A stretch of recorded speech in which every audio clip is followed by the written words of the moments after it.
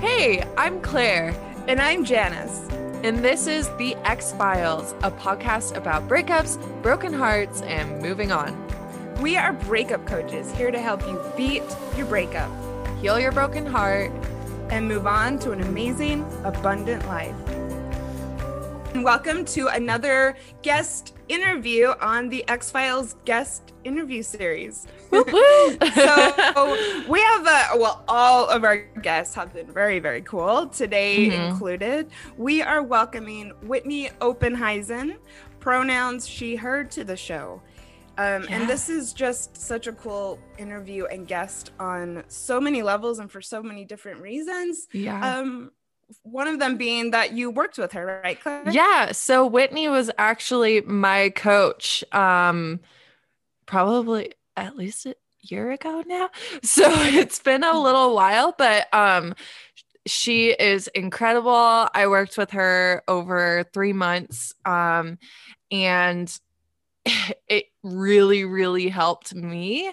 And so she's also just like the most incredible person. And like, you'll hear in the interview, her life is kind of like magical and poetic. Like things happen to her that are just like meaningful.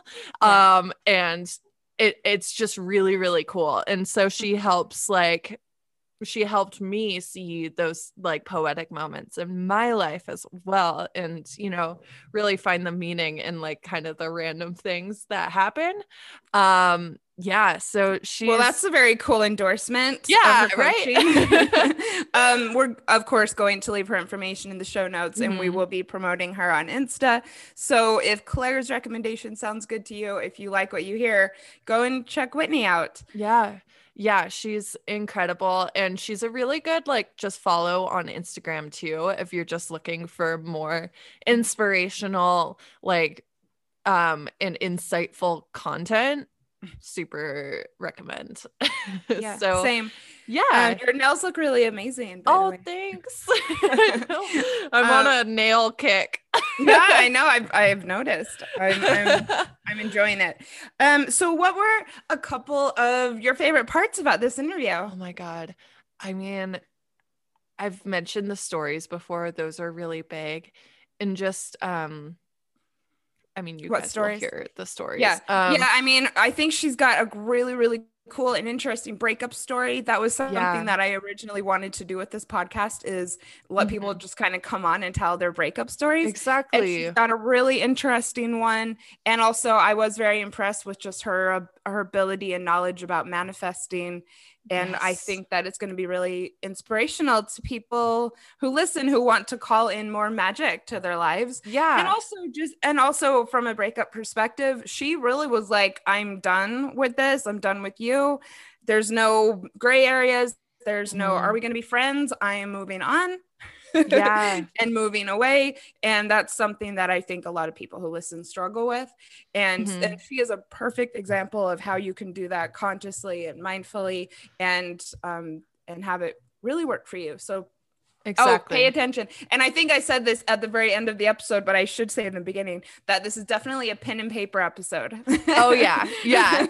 There's some really good things to take note of. So, if it's on the notes app on your phone, or whether it's pen and paper, there are definitely some things to jot down that can be really helpful. But I'm trying to not give too much away of the episode because it's so good.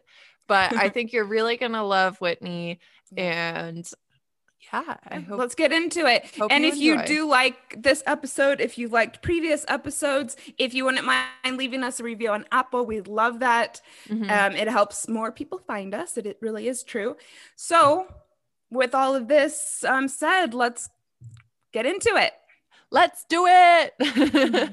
Welcome everyone to another episode of X-Files and another amazing interview in our guest interview series. Very exciting. Thank you all for being here. And thank you to Whitney Oppenhuizen for being our special guest today. So this is really cool. Claire used to coach with Whitney, and now she's a guest. Whitney also was in Beautiful You, another generation though than us. Yeah. So she comes from the same lineage of coaching as Claire and myself. She's out of Jackson Hole, which is super cool. Super cool. And she is an intuitive relationship coach. So hello, we just had to have her on, right? Obviously.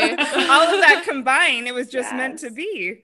Yeah. And she has a really cool breakup story that kind of led her to doing what she does today. So this is just, you know, I don't want to say perfect storm, but perfect combination. Yeah. Yes. Combination. Yeah. Beautiful alignment. So hi, Whitney. Hi, ladies. It's so good to be here. And Claire, it's great to see your face again. Yeah. Yeah, it's always nice to see Claire's face. Aw. I should charge admission. It's my. Your confidence is growing by the day. That's amazing. Help. Very cool. Well, I love Jackson Hole. I love everything that you're doing, and I love that you were on TikTok and that it went viral and that you have this crazy story. So I really, let's get into it. And we'll of course give you, time as we go to talk about your work. But given that you have a really cool breakup story, and this is a podcast about breakups, why don't we just get into it? When Claire first brought this idea to me, which was ages ago, maybe back in the early days, months. She said that her coach had broken up with someone on a mountain, and that it would be really cool if we could loosely on the mountain. Yeah. It would be really cool if we could bring her on at some point to talk to us about her experience. So do you want to give us the broad strokes or a lot of details actually? So listeners, we will get to this, but there's also a TikTok Whitney went on TikTok and told the story, but what it was in like 30-second increments or something. Well, it was TikTok length. So I think I did 2 60-second increments, and it was like my first TikTok, so I had no idea what I was doing. And basically I didn't like put the parts in or like say like this is part 1 of 2 and this is part 2 of 2, and so people were like, what the hell are you talking about?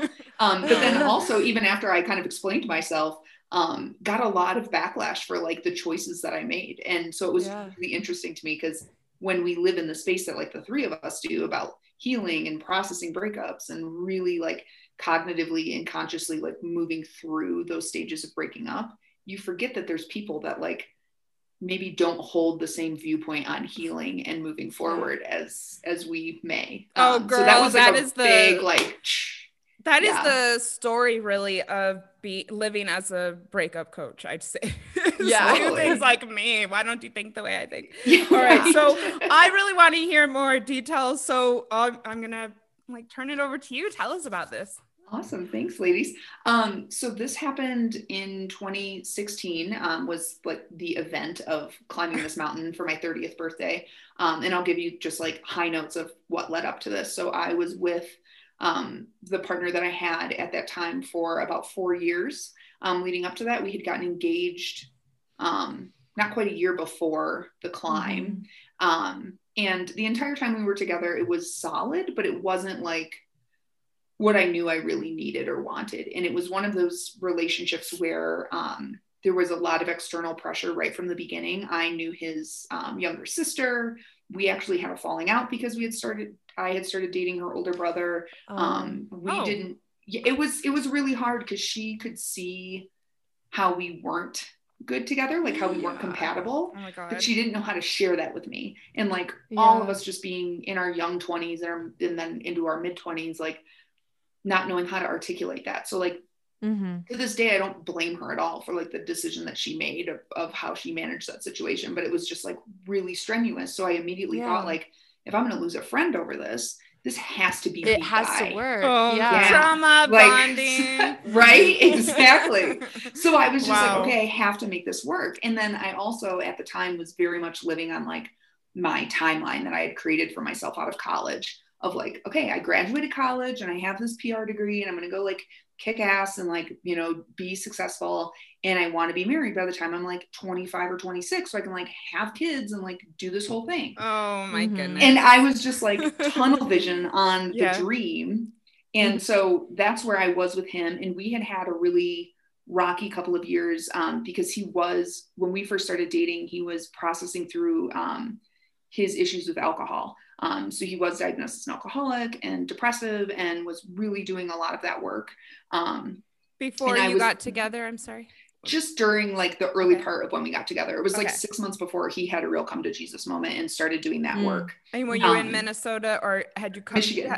Yeah, I was in Michigan. Sorry. So. Okay. No, you're fine. People from Minnesota and Michigan probably hate that. No worries. No worries. All right. So, go on. Thank you. Yeah. So this was all in Michigan.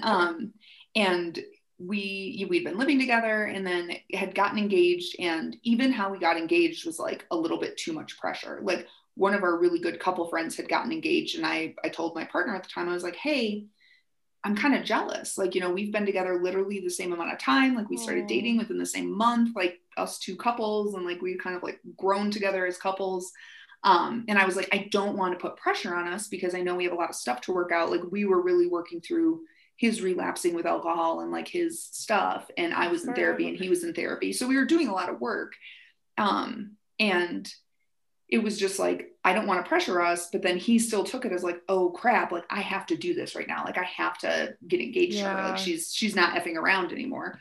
So he asked me like 3 weeks later and I was like, I got to say yes. Cause like, this is how this is going. And I did. And it was just like the weirdest unfolding. Like people were happy for us, but like not excited. And I could tell. And I was like, oh my God, like, what am I doing? So anyways, maybe not what you, so how did you feel about this? You know, it wasn't perhaps from what you're telling us, it wasn't exactly what you had pictured for yourself. No, not really. Like not the feeling that I ended up with. Okay. Like the feeling. Yeah, that wasn't, and I was really shocked by that because even in the moment of like being asked, I was like, oh my God, I can't do this. I can't do this. I can't do this. But like, yes, still came out of my mouth because I was like, I have to, like, I've come this far. Yeah. Oh man. And it's so hard to like be honest with yourself in those moments when you're like, this feels really bad and it feels like I'm panicking right now and it doesn't feel good, but it has to be good. So I'm just going to like keep with the script and yep. Yeah, absolutely. Yeah. Did you kind of convince yourself that a little bit of nervousness and butterflies was just part of it? Or were you just full on convincing yourself, just putting it out of your mind? I was pretty much just putting it out of my mind. I was like, okay, we're just going to do this. Like, this is where I'm at. And like, I can make this work. And like, this is a life I can have. And so then fast forward, not quite a year, like 9 months. And we are getting ready to climb the Grand Teton for my 30th birthday. And I had started training like in January because I was coming from sea level. My whole family, like all the guys on my mom's side of the family have climbed this, like from my grandpa and all my uncles. So it was kind of like a family thing that I never thought I wanted to do. But then I woke up one day and I was like, I want to do this for my 30th. Yeah. My 30th is also in September. So I did it like as close to my actual birthday as I could before the snow flies out here because that happens early. And I had been training for like 9 months, and he wasn't. Like, I would invite him to go to the gym with me, and I'd be like, okay, like this isn't something you can just like quick get in shape for, like do a couple of runs and like you're ready for it. And his comeback was always like, well, I can get in shape really fast. And like, oh, really? Yes, he could. I know. I'm like, please teach me your ways. And I know could. Yeah. Like, wow, it must be nice to be a genetic abnormal person. Right. So he like, and he could, like, it would look like he was in really good shape, but he was still smoking and drinking. And like, not that you can't do those things and be fit, but like, it's not going to help you. Not 14 or fit. No, is it exactly. 14 or? It's just shy. Yeah. Okay. So for those who are not from Colorado or Jackson Hole, what is a 14er? A 14,000 foot mountain. So in Colorado, there's so many of them that they're just all 14ers, and you check them off your list like a bucket list. I haven't started yet, but yeah. So the Grand Teton's 13,777. The last half of it is some technical climbing. Like if you're a solid climber, you don't necessarily have to use ropes if you don't want to, depending on what route you take. But I definitely roped in and used a guide. Yeah, very scary. So we got here and did this, did like some prep hikes and kind of stayed out here for like 5 days. And it was like a 4-day process. You had to do 2 days of climbing school to like make sure you were belay certified and like knew what you were doing and like, tying the knots right and everything. And then the first day you hike up, it's about a 6-hour hike up to what they call the lower saddle, which is where they have like a little camp set up. And you sleep overnight there in their yurt. And then the next morning in there being the guiding company. So we hired a guide to take us up and spent the night there. And we were both very scared because I was like, okay, I'm like the experienced one at doing this and I haven't done anything this challenging. And like, I can tell that my ex is out of shape and like, he's not doing too hot. Like the first day really burnt him because he wasn't prepared. And this whole time, just the two of you?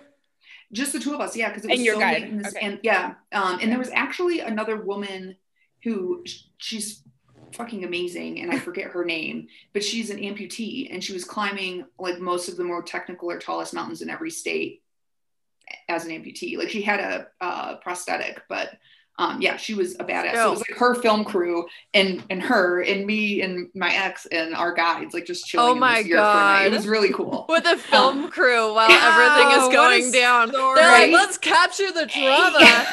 Right? Like luckily they took off very early in the morning, like, a little bit before us. So like we didn't have to interact with that too much. It's great. So we get up the next morning and my ex is really sore and like not doing well. And we are hiking, like there's about 200 yards or so that you hike before you get to the point, at least in the route that we took, where you have to rope in. And once you rope in, if you're climbing, like doing alpine climbing, once you start, you all either get to the top or you all turn around and go back down. Like there's no splitting up. You'll just say, I'm good. We're just going to go this far. Yeah. Okay. Yeah. You're like, you're committing. And like, if one of you can't make it, none of you can make it because you're all roped in together. Oh my God. So we get to this point, and as we're kind of getting to that point, we have to stop a few times because my ex just keeps falling further and further behind. He's really out like winded by this hike. My guide asks me like, hey, do you want me to be the bad guy? And like, tell him he should probably turn around. And I was like, oh, like, I don't know. Like, I don't want him to be, but like, I'm climbing this mountain. And like, for me and my family and like my family's lineage here in Jackson Hole, my grandpa came out here in the 1940s and works at the summer camp that I then went to as a kid and worked at in college and still work at part-time now. That's cute. And like, so we're really like, I love this place. It's like, I call it my soul's home. This place means so much to me. And when I lived in Michigan, I would come out here for like a week or two at a time and kind of like fill my cup and then go back to like my corporate marketing life and like just like slog along until the next time I could come here. And at that time, like I had zero intention of like moving to Jackson Hole full time or quitting my corporate job. Like I was like very much entrenched in my like, middle-class American life. Like I was like super excited and like happy about doing what I was doing and like buying a house with, my then fiance and all that stuff. But as we're doing this climb and as the guide is asking me, like, do you want me to be the bad guy? I was like something took over me again and kind of woke up that I hadn't been awake for like a long time and was just like, yeah, do it. Cause I'm not climbing this mountain today. Like I have to make it to the top. And then to add more to it, my grandfather, who I was really close to, who came out here in the 40s, he was on his deathbed at the time. So he was like, it meant a lot to me to be able to connect to this place for him and climb this mountain that he had climbed multiple times and just like kind of be present for my family here. And so I was really motivated to get to the top and like be able to have self-service and call my grandpa and be like, guess where I am? Because it was just such a special spot for both of us.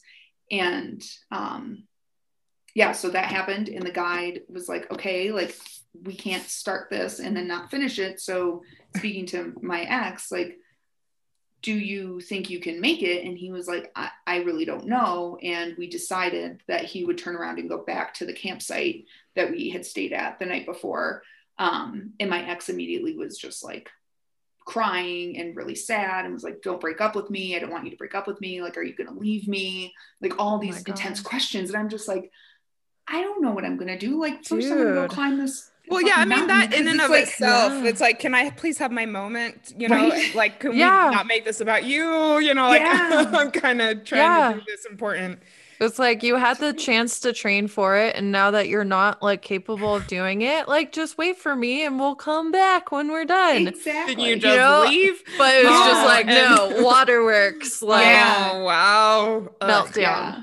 And I had actually given him an out at the very beginning. I said, I want to go do this for my 30th. If you just want to meet me at the trailhead with beers, cool. Like, I don't, because he was not an outdoorsy guy like that. Like, he'd go to the gym and work out, but wasn't like a big hiker or anything. So. And that's perfectly fine. Having someone waiting for you to like kind of celebrate with after. Why not? Like, that's just, I'm going to say it's just as good, but that's exciting as well. Totally. Yeah. And like, I knew where his like level of comfort was with this kind of stuff. And I was like, I don't want to set us up for like a failure. And I really want to do this. So like, this is the way to do it. But he had said, no, I really want to do this with you. I want to have this experience. Ooh. So here we are, and he's turning back, and I just basically tell him exactly what you guys did. I was like, I can't talk about this right now. Like, I'm going to go do this. It's my birthday present to myself. And like, I will talk to you when I come back down in a few hours. And we got up there. It was like 4 hours or so of climbing, which was awesome. It was beautiful. Oh, cool. It kicked my butt. And it was so amazing to just be at the top and looking at Jackson Hole from a totally different perspective. And it was so quiet. It was like myself, my guide, and one other 2-person team up there. So it was really, it was cool to just be like, and the views already there on the ground are so beautiful. Yeah. So, that must have just been so transformative and memorable. Definitely. Right. Yeah. And so, so I had a moment to call my grandfather and kind of talk to him, and then headed back down. And that was like an interesting kind of long route to get back down to where my ex was. And then we meet up and like have a quick lunch and then hit the trail to get back to our car and everything. And he's immediately asking those same questions again. Like, are we going to break up? Are you mad at me? Like, what's going on? And just like dogging me. And then when I'm like not responding, I'm like, I don't want to have this conversation here. Like, we're with our guide. He's very experienced. He doesn't want to be along for the ride with our like fucking relationship drama. Oh my God. Like, of course let's just hold the phone and we can have a conversation when we get back to my family's place here.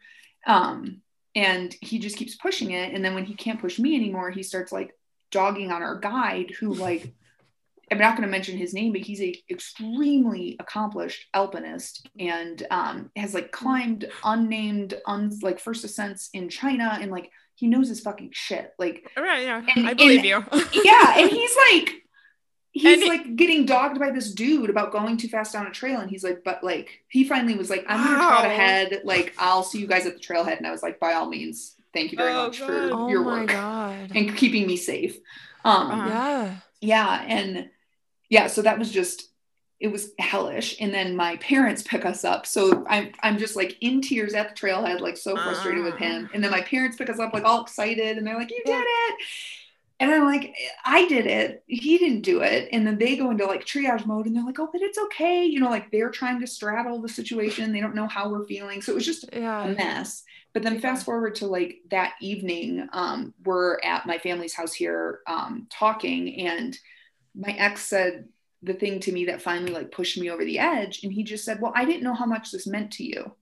To which I just like stopped having the conversation with him, and just was like, if you don't know how much this means to me, you don't know who I am. Like, I literally have the mountains tattooed on my body. I've since gotten another tattoo of the like symbolizing Jackson Hole. And like I wear this ring that has the Tetons on it. Like, it's all I fucking talk about. Especially when I lived in Michigan, was like, oh, this is. Well, and how long did you train for this experience? 9 months. Yeah, January to September. I didn't realize, right? No, the last 9 months that this was a thing for you.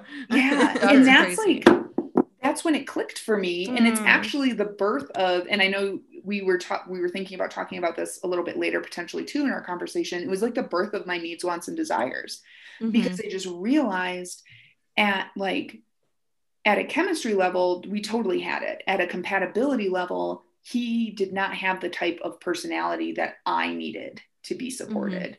And then he and I couldn't make space for each other in the way that like he needed to be supported either. Like I wasn't going to fit what he needed from somebody. And then you realized this all in this one day. Yeah, basically like within 48 hours, I was like, holy crap. Or it was kind of the culmination of many things that you kind of knew, but it all kind of came, all the things it became very real. You were trying not to think about all of these things, and suddenly like you couldn't ignore it anymore. Totally. The universe just threw it right back at me and was like, here you go. Like, here's it all at once. Oh my express package. And I had been asking to go to couples therapy for like a long time. And finally after this, he like agreed. He's like, let's go to couples counseling. Like, I don't want to wreck this. And we lived together and we had been together for 4 years. And it was like, oh, I can't just like up and leave. We had a wedding basically planned. Like I was like waiting to send the save the dates until we got home. Like it was all happening. And so it was like one of those things where I wanted to continue to give it more work, but I knew I had already done everything I could. So it was like this weird exposure of how I had really been feeling with him. And then with men, at least in my experience, personally, and then in my relationship coaching, there's this theme of women trying and trying and trying. And this is specifically like for a hetero relationship, but I think that this dynamic crosses all boundaries. There's generally one, maybe more feminine feeling individual that tries and tries and tries and might not bring it up right away, but they just start pushing. And then by the time it's a big enough thing that they say something, the more masculine person in the partnership is like, oh, what do you mean this is a problem? Like, I had no idea you were trying so hard for so long. And it's just like, he was trying to catch up, but he just couldn't, because I was already just like done with it. Yeah, exactly. You'd already kind of disengaged and been like, no. And there's also like that trope of like, oh, well, you don't want to change people, you know? Exactly. And it's like, yeah, you don't want to change people for the sake, like you shouldn't get with someone and be like, oh, they'll be so great once I've changed all these things. Totally. But there are some things that you hope like evolve a little bit to come more into alignment.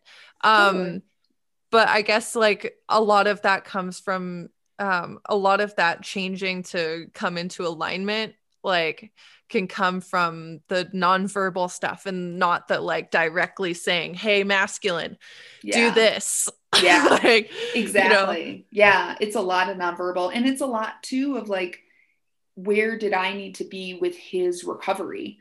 Because that was still an issue too. And like his taking care of his own depression and realizing like, through the therapy that I was going through, I realized that I am a codependent personality type. So I was raised in a family with addicts, and so I naturally filled that role of codependent. And so as I was having my awakening and saying, I don't want to be like this anymore, or I at least want to be able to throttle my codependency, it was vastly changing our dynamic.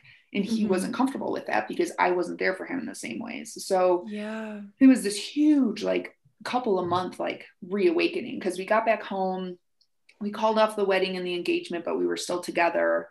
And then it was like another week or two, and the same shit was just happening. Like he was getting too drunk and making a mess and like not living up to the promises he was making me. And I was just like, I don't want to live my life like this. Like I'm 30, and there's a lot that I have in front of me, and there's a lot more that I was like remembering about myself and like coming back into, and like even starting then to like slightly unplug from my corporate marketing job and like not wanting to be living the life that I was living. Like it was such an awakening climbing that mountain again and being like, oh yeah, this is what I love. Like, this is the Whitney that I want to keep being. And not the caregiver, not the rescuer.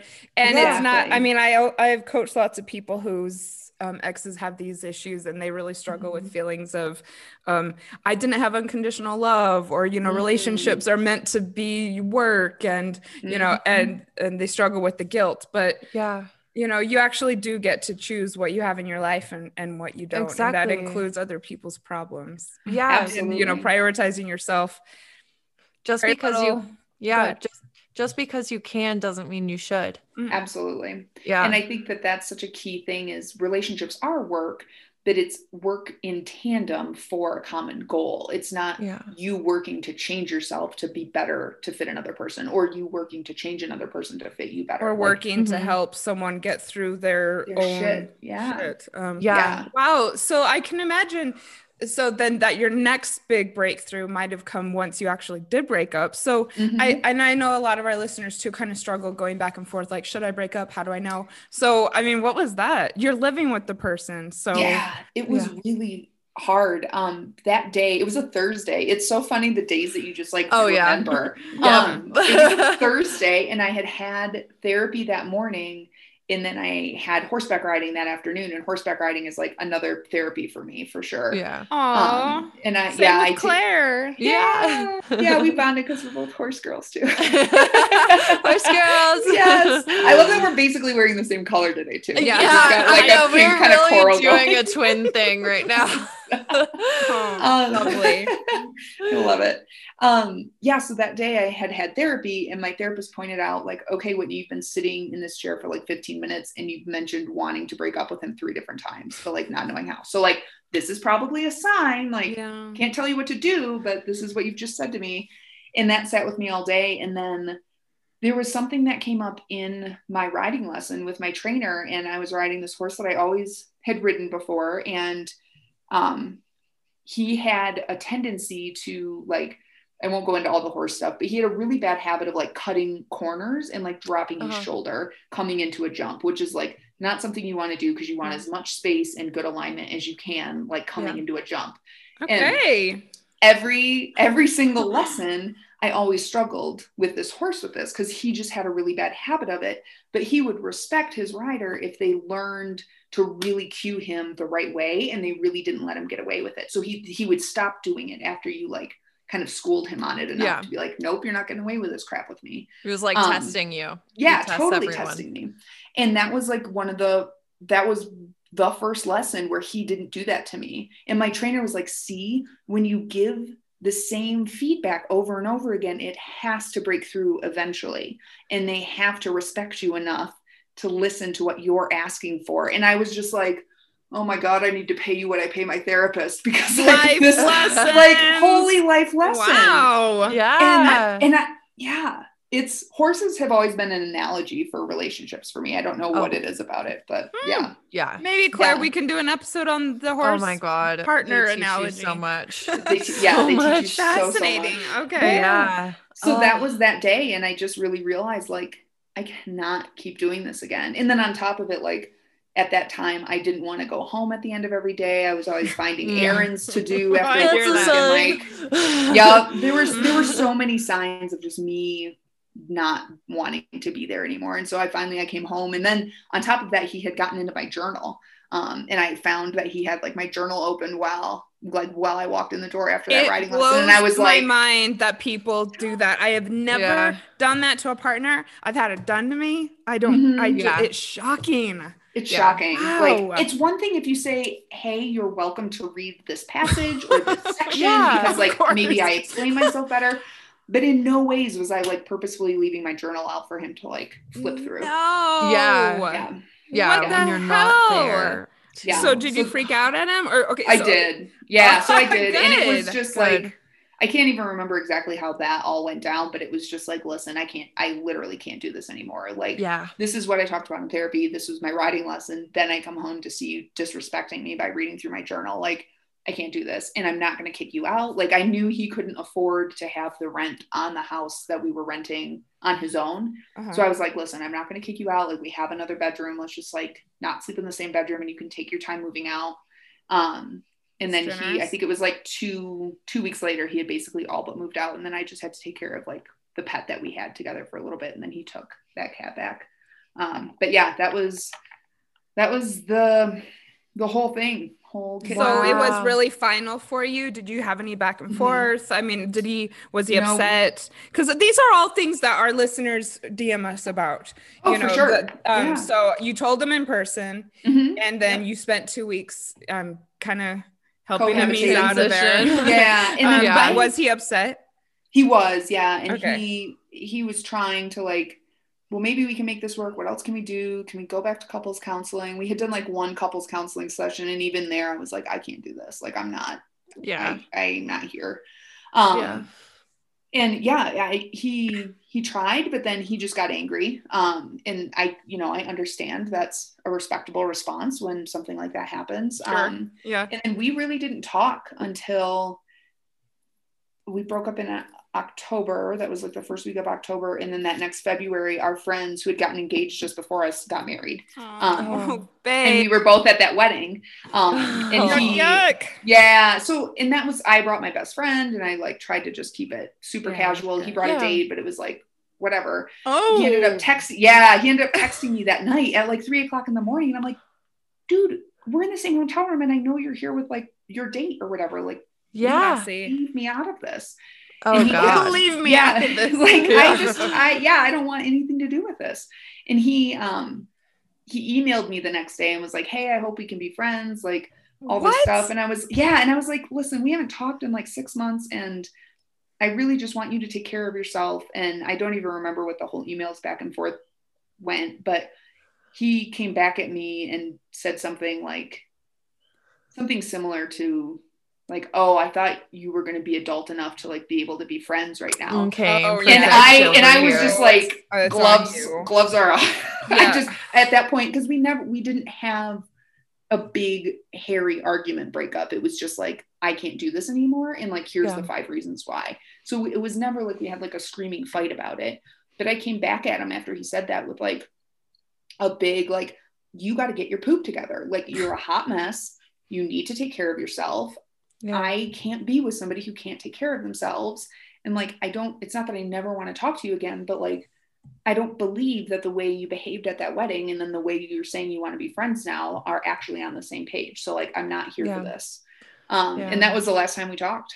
So it was, It's possible to have a breakup and not talk again. You do not have to stay friends. Correct. He was not doing it for you. Correct. And do you regret that you didn't stay friends? This is the most common thing. Not at all. We have to, or not. Okay. This is the most common thing probably that we speak with people about. Is this friends thing. Do you regret not being friends with them? No, not at all. Because sometimes you're just not meant to. Like, I don't know what, any listeners or your guys' like spiritual or religious beliefs are, but I truly believe that there are people and souls that you come into interaction with for very specific purposes and lessons. And they can be with you your entire life. They could be like soulmate best friends. They could be soulmate romantic relationships. They could be your parents or your brother or sister, you name it, your child even. But sometimes you are just meant to have somebody for a couple years, a couple months, and then they teach you a lesson, they show you something about yourself, and you go your separate ways. And it actually does more harm than good to try to hold on to that and to hold on to like that part of yourself. It's really funny because before anytime I do like a podcast recording or a call with a client, I pull a tarot card. And I pulled the 6 of Swords today for us. Tell us about it. It is all about transition, change, rites of passage, and releasing baggage. That was like, what? Perfect. I love it. And we're pulling cards from now on. I never thought. I'm learning so much from you. The 6 of Swords. Swords. Yep. How cool. Yeah. Releasing baggage. And that's the thing. Like you're breaking up with someone, why not release it? Especially when you're telling me all of these bad things about it and what a drain this person is and how stressful the communication is. I was like, well, imagine what it would feel like to release that. And I ask my clients that, like, what's the best case scenario? What's the worst case scenario? And likely, I mean, you're that metaphor feel a lot lighter. I felt so much lighter. And it wasn't that I didn't still have more work to do. Like you do that big transition of a breakup, and then you have a lot of internal soul work to do and like releasing and discovering. because it was the following April, I went on like my first solo international vacation to Ireland and met a guy and had like this little fling with him. And he was basically the Irish version of my ex. Oh no. And it was because that was what I was tuned into. And that's what I knew. And it was totally. so fun. And he was like a great personality, like my ex was. But I knew inherently, like while I was with him and like experiencing Ireland and like hanging out in pubs with him, I was like, oh my God. Okay. So then I had enough observation and like detachment from it that I was like, what is it about me that is attracted to men like this? And why is it harmful? And what can I change? And I just started digging into all of those questions and figuring out like, how do these guys actually serve me? Like, what would I really need from a partner? And that's where like the needs, wants, and desires category kind of really started getting like worked through in my head in more detail. Well, I do really want to get to that. That's one of our main points. But first of all, I'm really glad that I got, the half-hour version rather than the 90-second version. Yes. What a cool breakup story. Yeah. Okay, but then Claire wanted to touch on this, and I kind of do too. So, so we're jumping ahead now. Sure. 5 years. And so you went on TikTok because I'm assuming that this woman whose channel it was a coaching friend of yours, and she thought it was a cool story and she wanted to share it. And so apparently you had a bit of a mixed response from women hearing this story, right? Yeah. So I saw another coach that I follow on TikTok did a prompt of like, what's the story or what's the scenario where you just knew it was the end of a relationship? So and that's how TikToks work. They're like little like moments out of time or like one little segment of a story. So I just dove into the mountain story because that's when it clicked for me. Like, I can't do this anymore. Oh, okay. So can you just explain this? So I have to be really careful about my social media. And so I haven't let myself get too into it because I'm trying to focus on Instagram right now. So someone gave a prompt. And so you actually like went on live and said this? Or was it like scheduled that you were? No, it's basically like people on TikTok, someone can ask a question and then they answer it, but other people can come in and answer the same question. Oh, got it. Okay. Yeah. I do understand that. So it's like, tell me a time when you felt like immense fear. And then they'll say like, for me, I'll go first. Yeah, exactly. Okay. Got it. Okay. No, I don't know. It's not really germane to the point, but but it is helpful for other folks that like don't TikTok at all. And so I responded to it and just shared like the anecdotal, 2 60-second videos to like summarize everything I just shared in like a half hour. And I got some feedback that was like, thank you so much. Like, I'm in a similar boat, or like, oh my God, this reminds me of my story. And like people really sharing with me, which was awesome. But then I got a lot of feedback from men and women, which was shocking to me, saying like, you should have given him another chance. Like maybe that really woke him up. What are you doing? You're narcissistic for putting yourself in this way. And it was just like, oh my God. And I did like a rebuttal response just saying like, listen, you don't have to let yourself be taken advantage of. And if you don't want to be in a relationship, don't be in a relationship. It doesn't matter what your reasons are.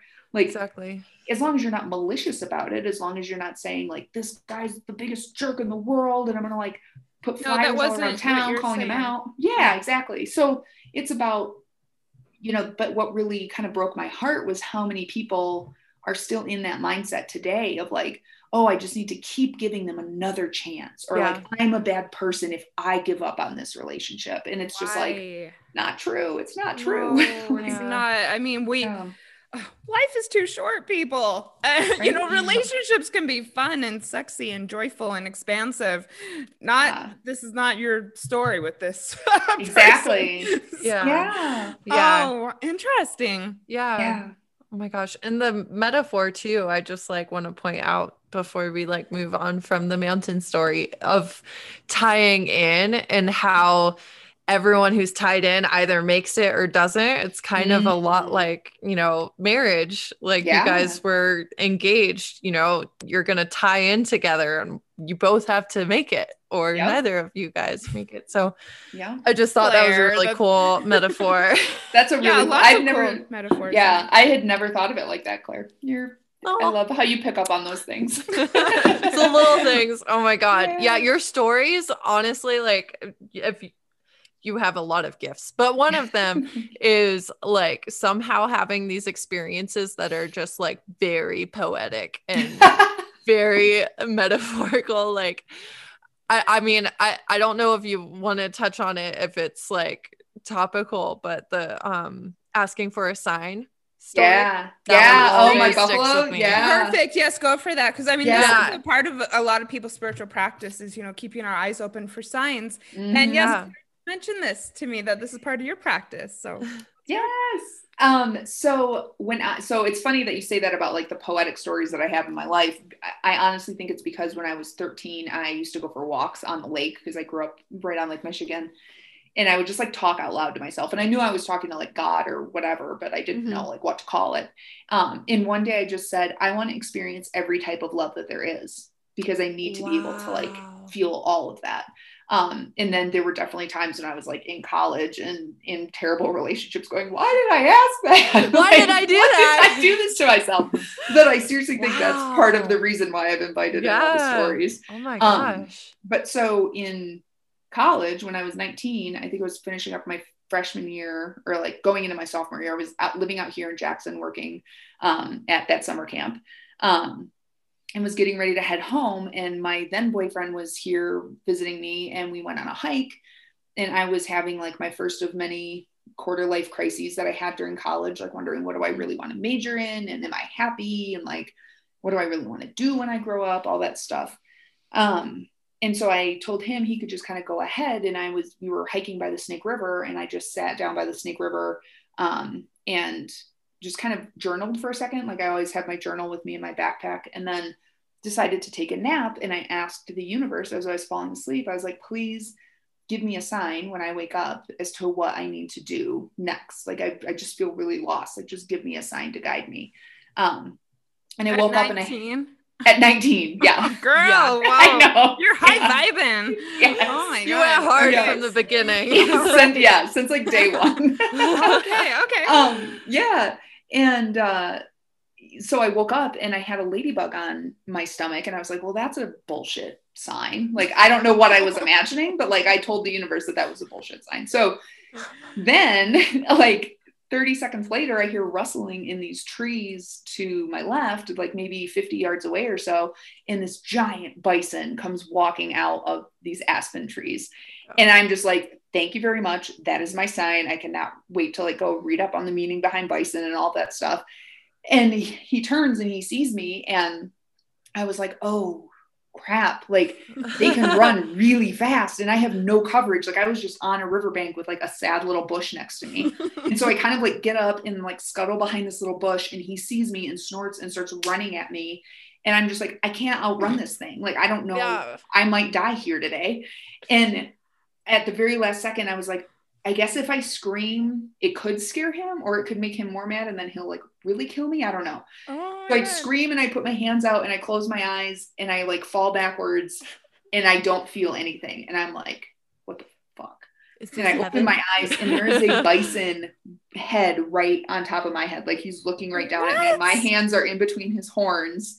I still have a tuft of bison fur at my bedside table from holding his head. Oh my and he just looks at me and snorts and jumps over me and like ran across the river. And I was like, I will always be very careful about what signs I ask for from now on. Ladybugs are fine. Ladybugs are fine. We like things that are under so 5 pounds. Yeah. Yeah. What? Wow. Yeah. I've had some interesting experiences with wildlife before, but nothing that up close and personal. Yeah. It was bananas. Smelled bad? I don't even remember. Like I was just so overwhelmed. Yeah, like, just totally. Absolutely sweating and just like, but I remember he jumped away, and I was just sitting there with like these tufts of his fur in my hands, and I was like, you touched it. Oh, good. Yeah. Oh my gosh. All right. Yeah. Well, if it's all right with you two, let's take a break. And then what I want to do is dive in to, after the breakup, what transpired that led you to move to Jackson, become a coach, and start changing people's lives and relationships. Can do. That sounds great. So 2016, you break off an engagement. Mm-hmm. Wow. So I know that moving to Jackson Hole was a big part of your story. And I know that you did hint earlier that this experience led to what you're doing now in a way. So totally. Why don't you dive into that? Yeah, absolutely. Because you were in PR at the time. Yep. I was working in marketing for a consumer packaged goods company. So like little different. Little different. Oh, interesting. Yeah. Okay. Yeah. I was working Can you give us an example of a So I task? worked with a specific grocery chain out of Minneapolis, Minnesota, and Grand Rapids, Michigan. So Spartan Nash was the name of the company. They were my clients. So I worked for like this big firm that like put us in-house at different companies.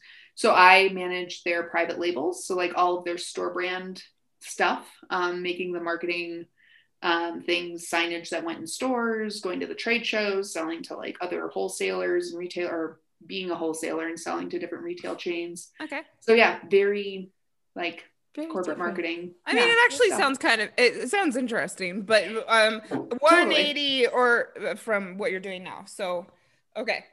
Big time. Huge 180. Yeah, so I was getting really burnt out in that. And it's actually pretty funny. So like I started this journey, and within like 6 months of breaking up, my lease was up on that house, and I hated that house. And I was dating around. I of course got on Tinder like immediately, because what else do you do when you're heartbroken and like trying to reboot your life? But like, get on Tinder and be unhealed and on Tinder with the masses. So like it's funny because like now in the relationship coaching I have a whole workbook on like, let's get you ready to get on dating apps again. Let's not just like jump out there, but like, let's process a little bit first. So I didn't bother to do any of that processing, and that's what allowed me to make that book eventually. But anyway, so I'm like unhealed, dating around, dated this guy briefly, and told him like, I need to find a place to live. And he's like, oh, I know a woman in my business group who has some houses for rent. So this is one of those perfect examples of someone coming into your life fleetingly to just help you out real quick and then exiting. He connected me with this woman who had my literal dream big girl, like Sex in the City apartment for rent. And I got it like, they didn't even list it, because the Grand Rapids housing market is like bananas right now, like so many places. She didn't even list it. She just texted me and was like, hey, they're going to be done today, like doing some renovations if you want to go check it out. And I did. And it was like floor to ceiling windows, like 12-foot ceilings, big bay window, marble fireplace, like big old vanity in the bathroom, like perfect for doing your makeup. Oh my God. This is a good part about being single. Yes. You're just like, I want it. Yes. And it's just about what I want. Exactly. Yeah. And it was my perfect little like healing nest, like girly, like super feminine place in this like big old Victorian house. And so I found that place, and it started all kind of like coming together. Like I really started hating my job more and more. I was really good at it. So like it wasn't hard, but I really just I didn't enjoy it at all. And as that started growing, I was like, well, what could I do? And I was like, well, I really love helping people. I really want to like learn to like manifest and work with the universe more. And I joined this course that Jess Lively hosted. She's a podcaster and has like a bunch of different like self-development tools out there. She's awesome. So I joined her course called Flow with Intention online. And it was like the last time she was running it live. Now it's just like an evergreen course you can buy and download. So I joined this group, and it was this cool Facebook community too, with all these other women that were like doing really cool stuff. And I was just chatting with them, and some of them were like RTT therapists and Reiki healers and like all these really interesting paths. And they were all kind of doing the same thing. They were transitioning from like lawyer or like corporate marketing or other business owner, like yoga studio, into like a Reiki, business or something. And I was like, wow, what would I want to do? And I was just kind of like feeling into all of it. And I had always been that friend that was like the advice friend. And I had always been the adventurous friend too. So like, I was always the friend that was like, yeah, why not go on a date with this person? Even though they seem like totally like off the wall and like maybe not my type. Like, I'm just going to go do it. Cause at the end of the day, it'll at least be a good story. That was like always my line. Like, Whitney, why the hell would you do that? Like, well, it's going to be a good story. Like, even if it doesn't pan out well. So, so that was like my kind of where I was rolling around with stuff. And I actually got shingles. I got stress induced shingles in December 2017. Yeah, like the fall. Very common. No, it's not. But my doctor was like, there are more and more women in like our age group getting stress induced shingles because we're just so effing stressed out all the time. So please take care of yourselves. Yeah. Don't overbook yourself, and like find ways to really take care of like your body and your mind.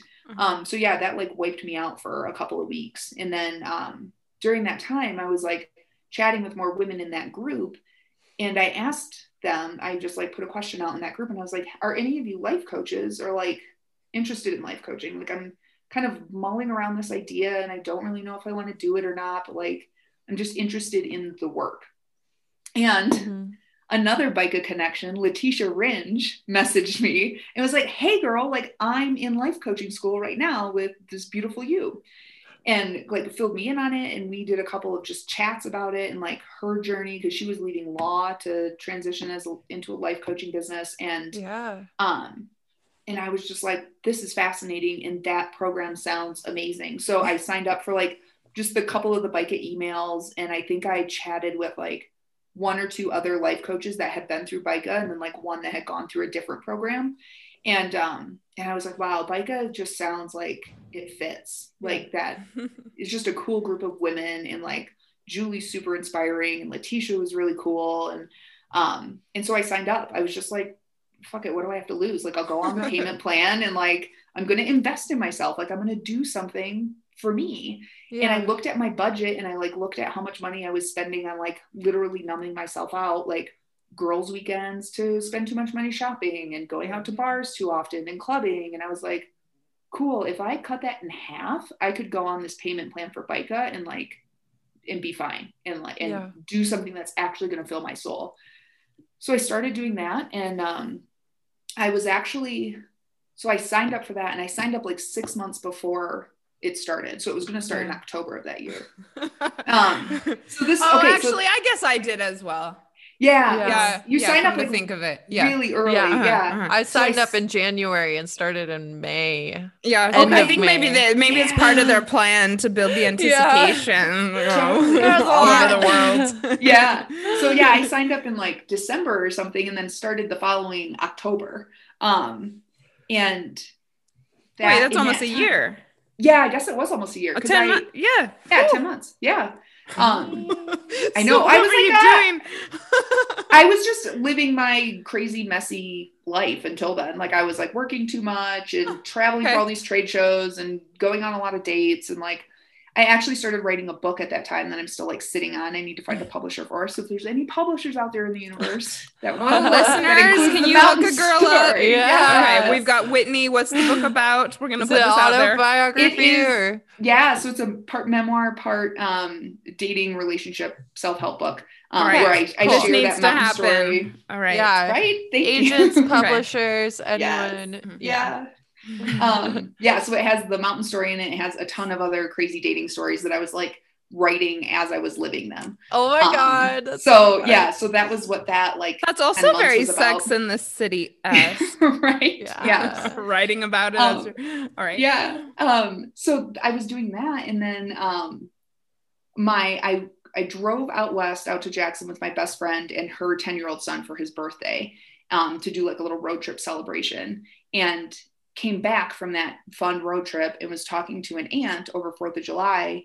And this would be 4th of July, 2018, about like how much I loved it out here and how much fun we had. And she was like, why the hell do you live in Michigan? Like nothing is holding you here. You don't have a boyfriend. Like you don't like your job. Like go to the place that you love. Wide open spaces. Totally. And it just sat with me, and I actually woke up in the middle of the night that night after getting home and was like, okay, I have to do something. And I Googled on my phone marketing jobs, Jackson Hole, Wyoming, and the marketing job that I got to get out here was the first job search result. Oh, and my it God. was for the summer camp that I went to that my grandpa What? worked at. Oh my God. Yeah. And they were looking This for a is director why of marketing. you are like having buffaloes in your face when you're 19. You are Right. such a powerful manifester. Really? Yeah. It was nuts. It was nuts. And I was like, okay, I have to do this. So I like willed myself to go back to sleep, woke up early the next morning, went to a coffee shop, like emailed all my connections there. And a girl that I was actually a camper with worked at camp at that time. So I emailed her and I was like, hey, are you still hiring for this? Like, is it too late? And she was like, no, give me your resume immediately. Like they're in like final round interviews with another person, but like you would be amazing. Yeah. So I went through this crazy whirlwind process of interviewing, and it actually took a long time because it was their middle of summer. So they're busy and like, taking care of kids. So by September, I had accepted that job offer the first week in September. And then by the first week in October, I literally left on my 30th birthday, or not my 30th, on September 30th, which is my birthday, to drive out to Jackson to live here. Yeah. And I started BICA and that job on the same day. I had my first BICA class in the evening and then started that job on the same day. Talk about a new beginning. Like, Yeah. bam. Yeah. It was amazing. It's so cool because, you know, like standing on that mountain, like a couple years before, you had no idea what was ahead of you. No idea. Yeah. And it just opened me up. And I think that's actually like part of where the name of my business, Being Open, comes from. Like, one, it helps people say my last name right. But two, I realized in all of this work that I was doing, like, openness is the key. It's not about knowing what's next. It's not about knowing that you're making the quote unquote right decision, but it's just being open to where you're being led. Like, there is no wrong decision you can make. Like, you could break up with somebody and then realize like, oh, maybe there was more there. And then maybe you can go back and like flush it out with them as friends or rekindle a relationship. Or maybe you break up and you're like, wow, that's the damn best decision I've ever made. But you don't know until you make a decision. And I think that's the biggest thing I go back and forth with a lot of my clients is just trusting yourself to make a decision and know that there is no right or wrong decision. It's just making a decision with what you know in the moment and what feels the most aligning to your true self. Yeah. Yeah. Oh my gosh. So that's how I got out here. Okay. Yeah. All right. Wow. How fascinating. What do you like the most about Jackson Hole? I think just the proximity to nature is the biggest thing. Yeah. Yeah. Just being able to run right outside and be on a hike or skiing. Yes. Love it. Yeah. So you had a feeling to do Beautiful You. When though, did you always know that you were going to do coaching around intuitive relationships?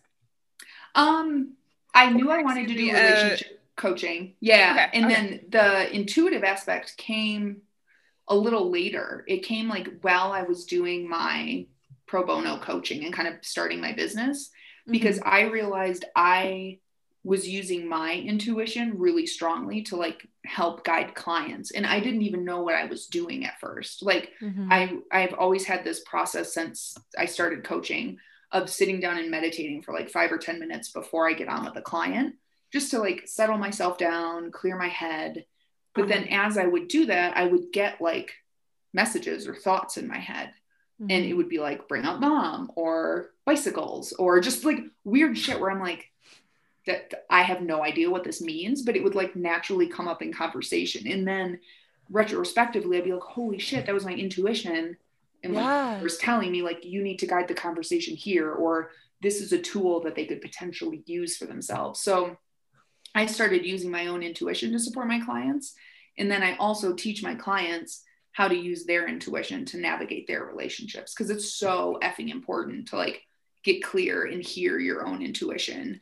And then be able to like parlay that into the relationships. Cause if you don't have a solid relationship with yourself, both like your cognitive mind and your intuition, you're not going to be able to build a quality relationship with other people. And learning what it feels like. And then once you know what it feels like, you will always know. And it's so cool.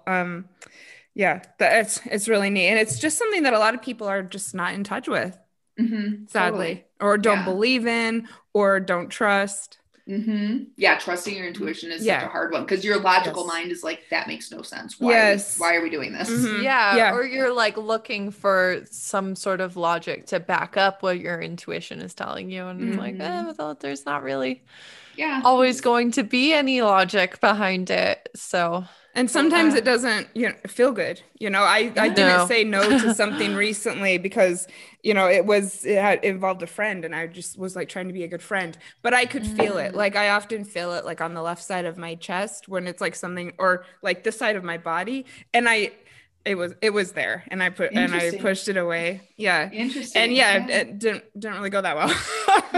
But so, but it must have been a really big leap though from, working in PR, okay, so you left the supermarket chain job, and then you were working in nature in account, but still doing marketing. Yeah, still doing marketing and development. Okay. Yep. Okay, but still a big leap to decide that you're not going to do that anymore and support people in relationships full time. Big leap. Yeah. And it's felt really aligning to be able to like balance both, because I still help that camp out and work in marketing for them too. And it's been really beautiful, because it's like my logical brain has a place to play and to like organize stuff and do all of that. And then like my heart and my soul are here in my business, and like just allowing me to connect with people at a deeper level, and doing work that like I truly, truly believe in. Like I love the camp. I love the mission that they do, but like there's nothing more intimate and more universal than relationships. And I think that's why it's so cool that like the three of us do the kind of work that we do, because like it needs more attention. We don't get taught in school how to process losing someone or heartbreak or any of that. And like, there's no space for it, really. Our society doesn't it's allow just like us sink or swim. Exactly. Oh, amazing. So my gosh, do you have a question, Claire? Oh no, I was just gonna bring up something that I think we need to talk about, because it's come up a couple times. Something that we've touched on, and something that we think is going to be really beneficial to our listeners. Claire, you know about it. You've used it, right? Yeah. The needs, wants, desires exercise. It's such a huge one. And I tell a lot of people about it as well. I'm always like, my coach Whitney showed me this. You need to do Claire is a brand ambassador for Oppenhuizen. I love it. So needs, wants, and desires was one of the first things that kind of came to me when I was coaching people. And it's such a fluid tool that you can use in any area of your life. But it was first created specifically for relationships, and for gauging if an existing relationship or a past relationship actually matches what it is you are really looking for. So the three qualifier words are needs, wants, desires. Needs being soul level, absolute non-negotiables. So these are those things that like, must be present in that other person, or must be present in you, or space held for you to be who you are in a relationship. So this could be things like someone accepting and honoring your spiritual beliefs. It could be having a person who knows how to hold space for somebody that has, specific mental illness things that they're struggling with, or has conquered, their own issues. So like one of my needs when I was mapping this out for myself originally was I needed somebody who accepted my spiritual beliefs, and then also who could understand my love and connection for Jackson Hole. Cause like this place is like central to who I am as a person. And I knew I would always need someone who could at least appreciate, if not fully understand, the love that I have for this place. So that is like a very central need to me. So it could be anything. Like if you really are in love with a sport and you're semi-professional. Okay, so it could be practical things as well. Practical. Okay. Yeah. But just something is like in no way negotiable. And in your own past experience, when you have negotiated on it and compromised, like it didn't work out. Yeah. So then your wants are like the phase of life you're in. So wants when you're in your 20s are probably like maybe someone to understand that you're really career minded right now, so you're going to want to just like maybe work extra hours or are looking to get promoted soon, or if you're in a phase of life where you know you want to settle down, quote unquote, and have a family, they want the same thing. So wants are kind of transient. Like once they're fulfilled and you're moving from like one phase of life to the next, obviously it's going to change. When you're dating in your 20s, your wants are a lot different than when you're dating in your like mid 30s or 40s. But they're still really central to who you are and where you are in your life. Yeah. And then desires are the things that often distract us, because the desires are the ego motivated, like flashy things. So I call this like the candy on top. A recent analogy that came to me that I think helps people is I look at desires as like that sparkly thing that catches your eye, kind of like when you're on a runway and those guys on the tarmac have like those orange flags and are like directing the plane where to go. Like the plane needs to look for the brightness of the orange flag, but you don't just go to the orange flag and stop there. It tells you to go and pull into what the certain gate, which is where like, your wants and desires are. So trust me, my analogies have not always been this great. I have a lot of failed ones. That's beautiful. But so a lot of failed ones. Yeah. Oh yeah. I had this whole plate analogy when I was in high school. That my high school best friend, I'm sure if she listens to this, she'll just like bust a gut. It didn't stick. It didn't exactly. It did not stick. All right. So desires are like the, likes the same music as me, or like has a really cool title at their job, or lives in a really cool apartment, or is like blonde hair, blue eyes, or like whatever your like physical appearance thing is, where it's like, it's nice. It's definitely nice to have. Yeah. But it can often distract us from like the substance of the person. Like, and that's where I think like the chemistry, like that's where it flashes, but then you want to make sure you have that deeper level of like compatibility that I know you guys have talked about recently. So like, that's where the needs and the wants are the compatibility, and like the desires are the chemistry level, if that makes sense. Yeah. So that tool, what you can basically do is take that and say, okay, what are the like 4 or 5 things that I know I need in my next romantic relationship, or in the relationship I'm currently in? What is it that I want? Okay. I don't want kids. I want to live in an urban environment. I want this, that, and the other thing. What does that look like? And then desires, drives this kind of car, or like loves this music, wants to go to Burning Man again, like those kind of things. That desires kind of change over time too, because you might find a new hobby, or you might want to like travel to Patagonia, then you travel to Patagonia and you're like, okay, cool. Now I want to go to Morocco, so those are kind of always shifting. But you might have a want of like someone who wants to do like major travel every year outside of COVID, like those kind of things. So by creating that list, it helps to then guide you as you're on your dating experience, because you don't feel guilty as if you're saying no to the person, because you have this outside list to lean on and be like, listen, this was my homework, and this is what I came up with, and this is my truth, and it's now living outside me. So I can't talk myself out of like, oh, but maybe it is okay that he talks that way about his mom, or, doesn't respect such and such belief system, or whatever the thing may be. You can just say like, actually, no, that doesn't jive, and that's okay. And I'm going to continue looking and attracting the type of person I want to be with. And if you are doing this and you are currently in a relationship that you're like iffy about, I want you to do this without considering that person. So do whatever you can first to like totally clear them out of your mind, and then do this completely objectively, as if you're not in a relationship with anybody. Because oftentimes we'll trick ourselves into being like, oh, that's just a desire. That's not really a want, or that's not really a need. Yeah. Because it just like, feels so right, which is what I've done. Yeah. Even though, there's like nothing from the needs and wants that were really being met, but it feels really good, and the connection is there. Totally. And that's the thing, is like, we get sold this bill of goods on like, it needs to be fireworks and it needs to be all these things. And then you don't actually look at like what the sustained relationship is past the fireworks. And that's the important part. Like, you can absolutely find fireworks and crazy chemistry and have them be a dependable person who supports you in the life you want to live, and respects you. So But yeah, it takes lots of, I mean, it takes meeting lots of people and knowing what this is for you to find that. Definitely. Because if you don't know what this is, how will you know that you've found it?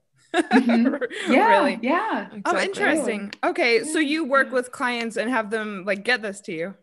I do. Yeah. Yeah. So I'll have, I have this as a workbook. So if you just want to buy the workbook, you can just go to my website and pick it up on its own. It's also part of that bigger workbook of like getting ready to date again. It's called The Soulful Guide to Dating.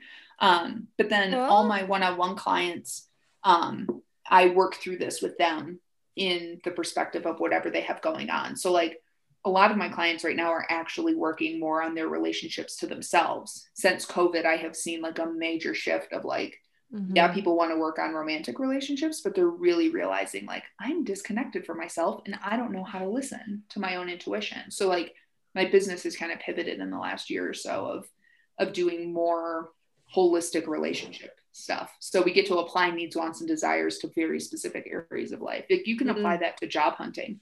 You can apply that to where you want to live. You can apply that to like the type of house you want. Like it's endless. I'm gonna do this. Oh, yeah, for so many things. Yeah, very cool, fascinating. What do you think are some other key areas of a person's life or journey or work, in quotes, to get ready to date again? Oh man, I think understanding your patterns in relationships is huge. So how you show up in relationships, what your fears are in relationships, how you behave when something goes well, how you behave when something doesn't go well, what your patterns of expectations are for another person. Like, are you comfortable communicating what you want, or do you hold expectations and then get angry or frustrated or sad or distant when they aren't met? Yeah. So just monitoring any and all patterns that you have had is really, really helpful to them be able to go into future relationships and either change them and leave them behind, or let your new partner know, hey, I do this. And like, I might do this with you. And if I do, like, call me on my bullshit, please. Ooh, I have that. That's something I don't hear a lot of people saying. Yeah. That's interesting. Okay. Because there are parts of you that are just hardwired. Like the way I was raised in my attachment style is anxious. So I naturally am like a fairly anxious individual and have to process through my own anxiety around stuff. And I can have experiences with my partner now where something will be like a flag will go up in my head and I'll be like, oh my God, does he really love me? Oh my God, are we okay? And that's when I like allow myself like, okay, you can ask him once in a given day, are we good? And then you have to be okay with that answer. Yeah. And he knows now, like, he's like, okay, honey, I have answered that question for you like twice already today. And like, we're not going down that because we're good. Because do you remember the answer I gave you? Do you remember, babe? Yeah. So that's the beauty of having a really open, connected relationship is like, he knows what my patterns are and we get to work together with each other, just like I am learning and know his patterns. And I get to say like, okay, I know this is going to stress you out. How can we mitigate that and still like work through this thing that isn't not going to happen? You know, so there are some patterns that like you can fully remove, but there will always be some level of you that's always there in a pattern that you're constantly processing through. Or it might just be a pattern that you don't even remember that gets activated like years into a relationship. Yeah. So that's something too that's always popping up. So it really is about building a space in a relationship where the two of you can have your own autonomy, but you also have enough love and respect for each other to like hold space and help each other grow. So yeah. You heard it from the expert's mouth, people. That was great. Claire, do you have any more questions? This has been a really beautiful conversation. Yes, it has. It's been amazing. Thank you so much for coming on. Oh my God, of definite course. pen and paper episode. So oh yeah. We'll have to, onboard people with that in the intro that we put together. Whitney, you've mentioned that you're doing a lot of cool work. You've teased us a bit. So tell us what you're doing and where we can find you. Yeah, you can find me on Instagram is a big spot where I hang out. I'm Whit_being_open with 2 P's. I just launched a private Facebook group too. You can get the link on my Instagram page or on my Facebook page. I'm just being open with 2Ps on Facebook. In that private Facebook group, I'm going live once a week and just answering questions. Sometimes I'll pick a theme and just chat about that for a little while. So that is a new fun thing I'm doing. So if you want to like get to know me and my work a little bit better, that group is a really good space to just get to know me better. And the other women in there are awesome too. So that's amazing. And then in June, I'm opening up my one-on-one books again. So if you are looking for a one-on-one coach, I will have space for 3 and 6 month one-on-one sessions starting again in June, which is exciting. So you can just reach out to me on my website for that. That's beingopen.com with 2 Ps. Don't forget the double P, people. Don't forget the double and P. You also have a podcast as well The podcast incline. Yes. Thank you. Yeah. If you love podcasts, Messy Path is my podcast. I co-host with Ariel Arntzen, who's an RTT therapist. And she's actually one of the women that was in that Facebook group that I mentioned where I was like, are there any life coaches in here? She's one of the RTT therapists that was in there. So that's awesome. Her and I connected mid-COVID or early COVID actually, and hatched this idea for a podcast, and it's been so fun. Oh, sounds familiar. I bet it's amazing. Very cool. Thank you, Claire, for this idea of a wonderful, knowledgeable, wise guest. And thank you, Whitney, for the words. Thank you. Yeah, this has been so lovely. You guys are a blast, and I'm just excited to watch this podcast keep growing. So it's happening. Well, and it's we have a lot of wonderful guests to thank for helping us do that, and a lot of wonderful listeners who Claire and I love passionately. Keep it up as far as the DMs and all the good stuff that you guys are doing for us go. And head over to our Facebook group, Breakups, Broken Hearts, and Moving On. And Whitney, I really want to hook up with you in Jackson Hole. So let's keep that conversation going as well. I think that would be really cool. I love it. Absolutely. Awesome. That'd be great. Well, all right. Well, we'll talk to your ears. What am I saying? Goodbye, listeners. Hey, maybe you're coining a new X-Files phrase. Yeah. We'll talk to your ears next week. All right. Bye, everyone. Bye. Bye. Thanks for listening to X-Files, a podcast about breakups, broken hearts, and moving on. If you like this episode, tag us on your Instagram story so we can connect with you. And you can find me, Claire, on Instagram at Claire Lofthouse. And me, Janice, on Instagram at Janice Formicella. If you'd like to join our online community, find us on Facebook at Breakups, Broken Hearts, and Moving On.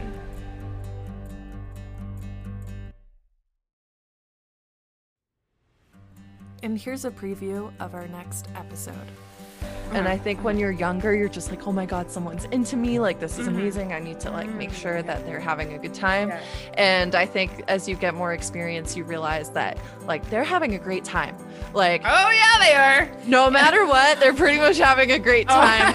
And and you can't be like, I mean, my experience has been is that when you do speak up, they are very happy that you did and really want to help. This is true. Women. Yes. I mean, if you can learn to talk dirty and say what you want, it's not going to be wasted time. Yeah. I think when we're younger too, going back to the sex ed thing, it is a lot about managing male ejaculation. And so that is kind of what we're taught that it's centered around. Yeah. And so it's not even, the female climax isn't even really in the context.